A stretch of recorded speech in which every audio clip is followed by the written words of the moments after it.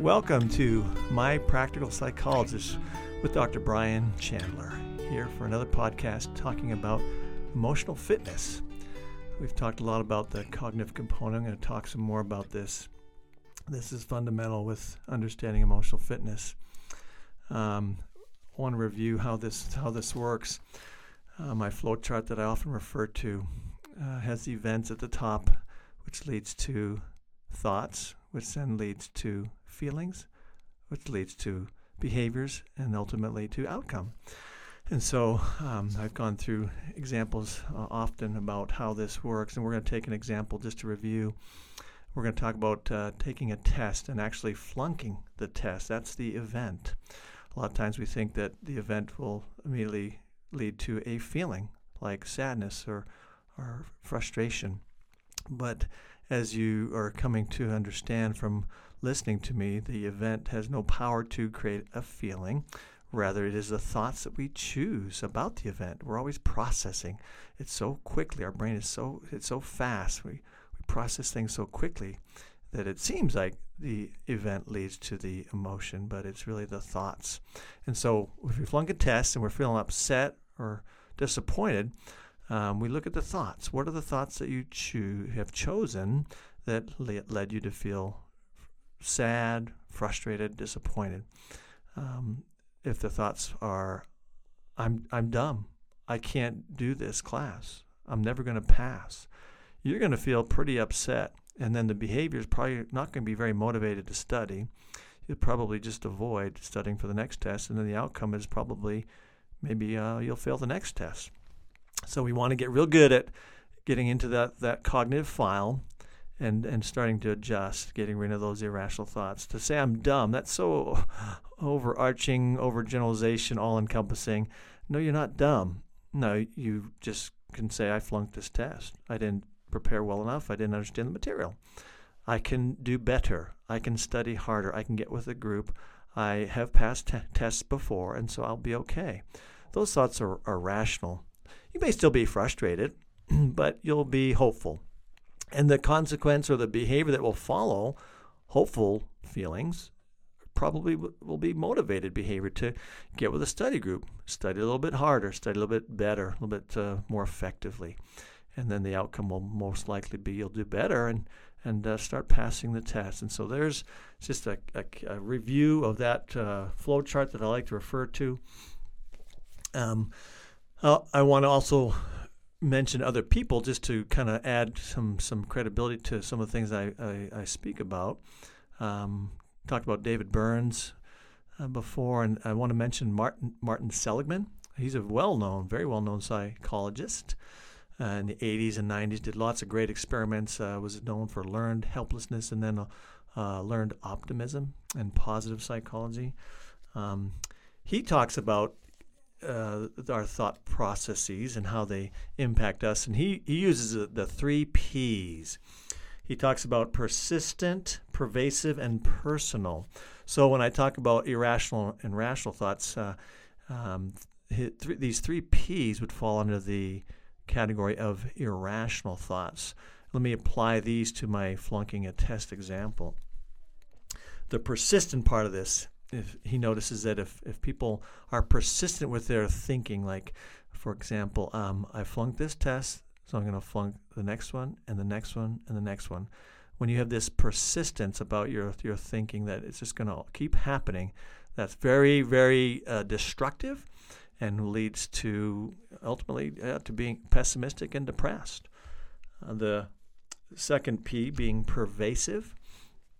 With the flunking the test, I flunked this math test, I'm going to flunk the science test and the English test, and we broaden it across the board and we overgeneralize. When he sees that type of thinking, he points out that is very destructive, this pervasiveness into what's happening. So watch out for that. The last P that he talks about is personal. So with flunking a test, it's personal. It's I'm just not smart enough. I'm dumb. Not that I had to work late into the evening. Maybe I had a sick child. Maybe I was sick. just discounting all the other variables that maybe have contributed to flunking the test and just simply putting it on, I'm just dumb, personal, making it really personal. Again, that's a very destructive way of thinking. All three of those P's are irrational thought patterns, and we need to avoid them. I want to touch on perspective and attitude as it relates to the cognitive component of emotional fitness. It's very much still our thinking, how we think about things. Stephen Covey once said, we see the world not as it is, but as we are. Oh, that's so critical. I love that phrase. I had a plaque in my office for many years. We see the world not as it is, but as we are. You follow that? So let me give an example, because I say this. Let me add to this little phrase. We create our own world.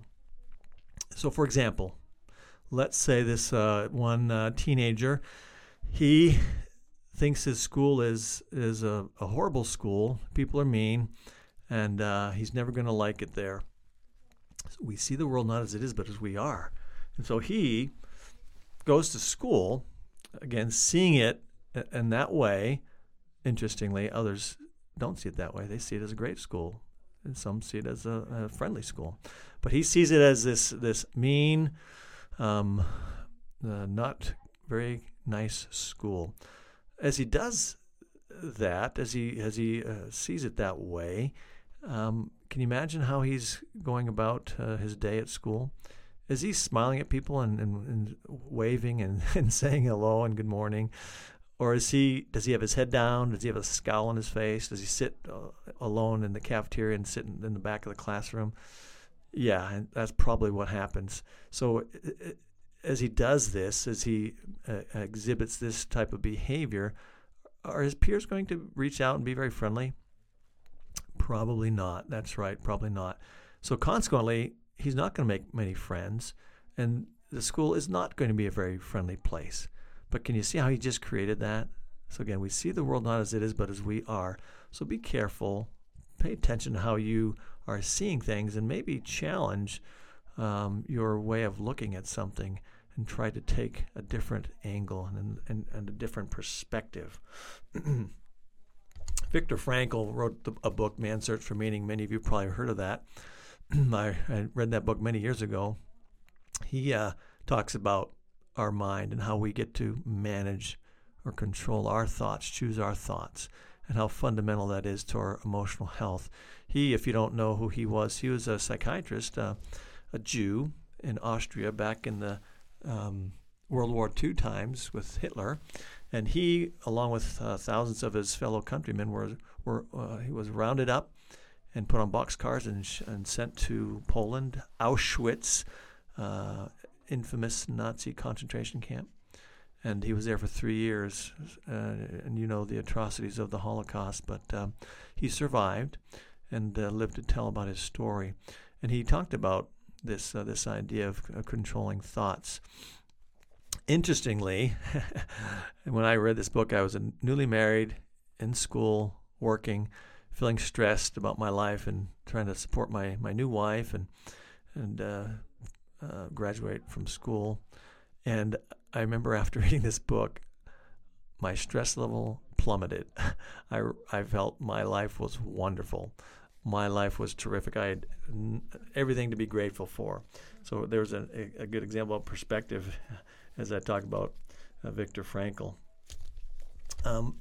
Another example related to attitude and perspective has to do with a friend of mine, a fellow psychologist actually. Mike, when he was a teen, he was getting into trouble, juvenile delinquent, and some drugs and all those things, and having to go to juvenile court for some of his juvenile offenses. Well, when he was 16, he was working in this a meat factory, and unfortunately, in the process of working there, this incident happened where his arm got caught in one of the machines, and he lost his left arm from the elbow down. Tragic event, and you can imagine for a 16-year-old how devastating this would be. And so he was devastated and down and out, and life was horrible. I think we could all imagine that would certainly maybe be how we would approach it. After a while, he finally snapped out of it. He decided, okay, I got to have a choice here. I can move forward, or I can stay wallowing in this self-pity. So he got up, got going, graduated school, stopped the drugging, stopped the delinquency, went on to college, and became a psychologist. And tells a fun story about going into juvenile court, now as a psychologist with one of his juvenile clients, in front of a judge that he actually stood before years earlier when he was the juvenile delinquent. Kind of a neat story. So Mike changed his perspective, snapped out of it, even though none of us would disagree that this was a very tragic event. But again, he had a choice to make, and he changed his perspective and attitude. I love some of the stories that Dale Carnegie tells. He's an author. I'm sure most of you know Dale Carnegie. He's written many books, and one of them that I like is How to Stop Worrying and Start Living. And he gives numerous examples about people changing their perspective and their attitude. One that I like as this young man named Ben Fortson. He was 24, I believe, at the time, if I remember the story correctly. And he was in a horrible accident and lost the use of his legs. And Ben, as you can imagine, just kind of like my friend Mike, was devastated. Tragic event, and no questions. We would all be devastated if that were to happen. Well, he wallowed in his self-pity for a long time, and finally he snapped out of it, decided he was going to make some changes, and he started to read books, started listening to music, started to explore many things that he had previously not explored, and the book reading really became a passion. And he read Dale Carnegie's book says that Ben read like 1,400 books over the course of about 14 or 15 years. Wow, that's over like 100 books a year. Lots of books. In the process, he became interested in politics and started to study politics and study the current events of the day and what was going on in his town and in the state of Georgia where he lived. And eventually he became the Secretary of State for the state of Georgia. And so great example about how changing your perspective, your attitude can really move you forward and help you accomplish great things. As I talk about emotional fitness, I feel strongly about just stressing. I don't want you to think that I'm giving you some magic pill, some panacea that's going to cure everything. I know life is hard. It often hurts, and it can hurt really badly.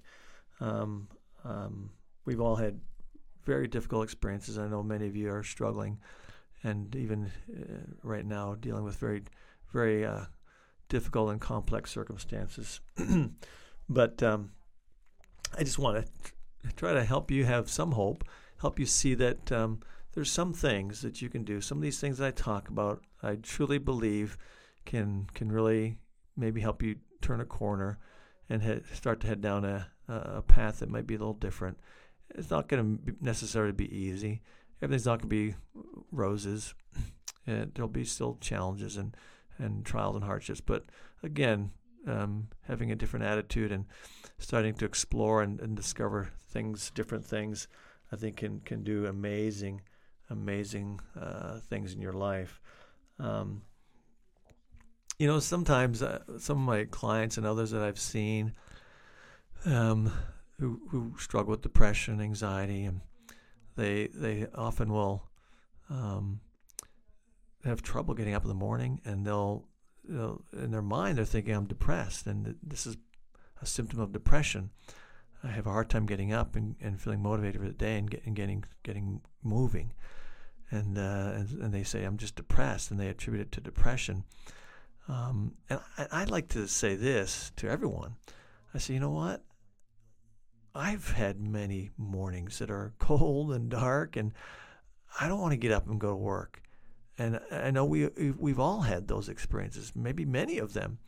And so don't just attribute it to being depressed and count yourself out. Sometimes we just have to tough it out.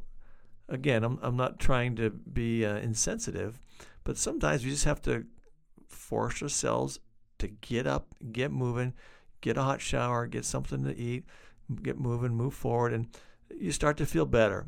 And so sometimes life can be hard, but we just have to get up and get moving. And it's not I'm depressed. That's what's causing this. It's I'm human, and it's 5 a.m. and I don't want to get up because it's cold and dark. And so I want to normalize that.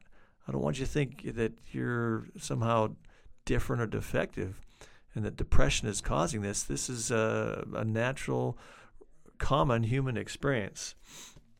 So remember that.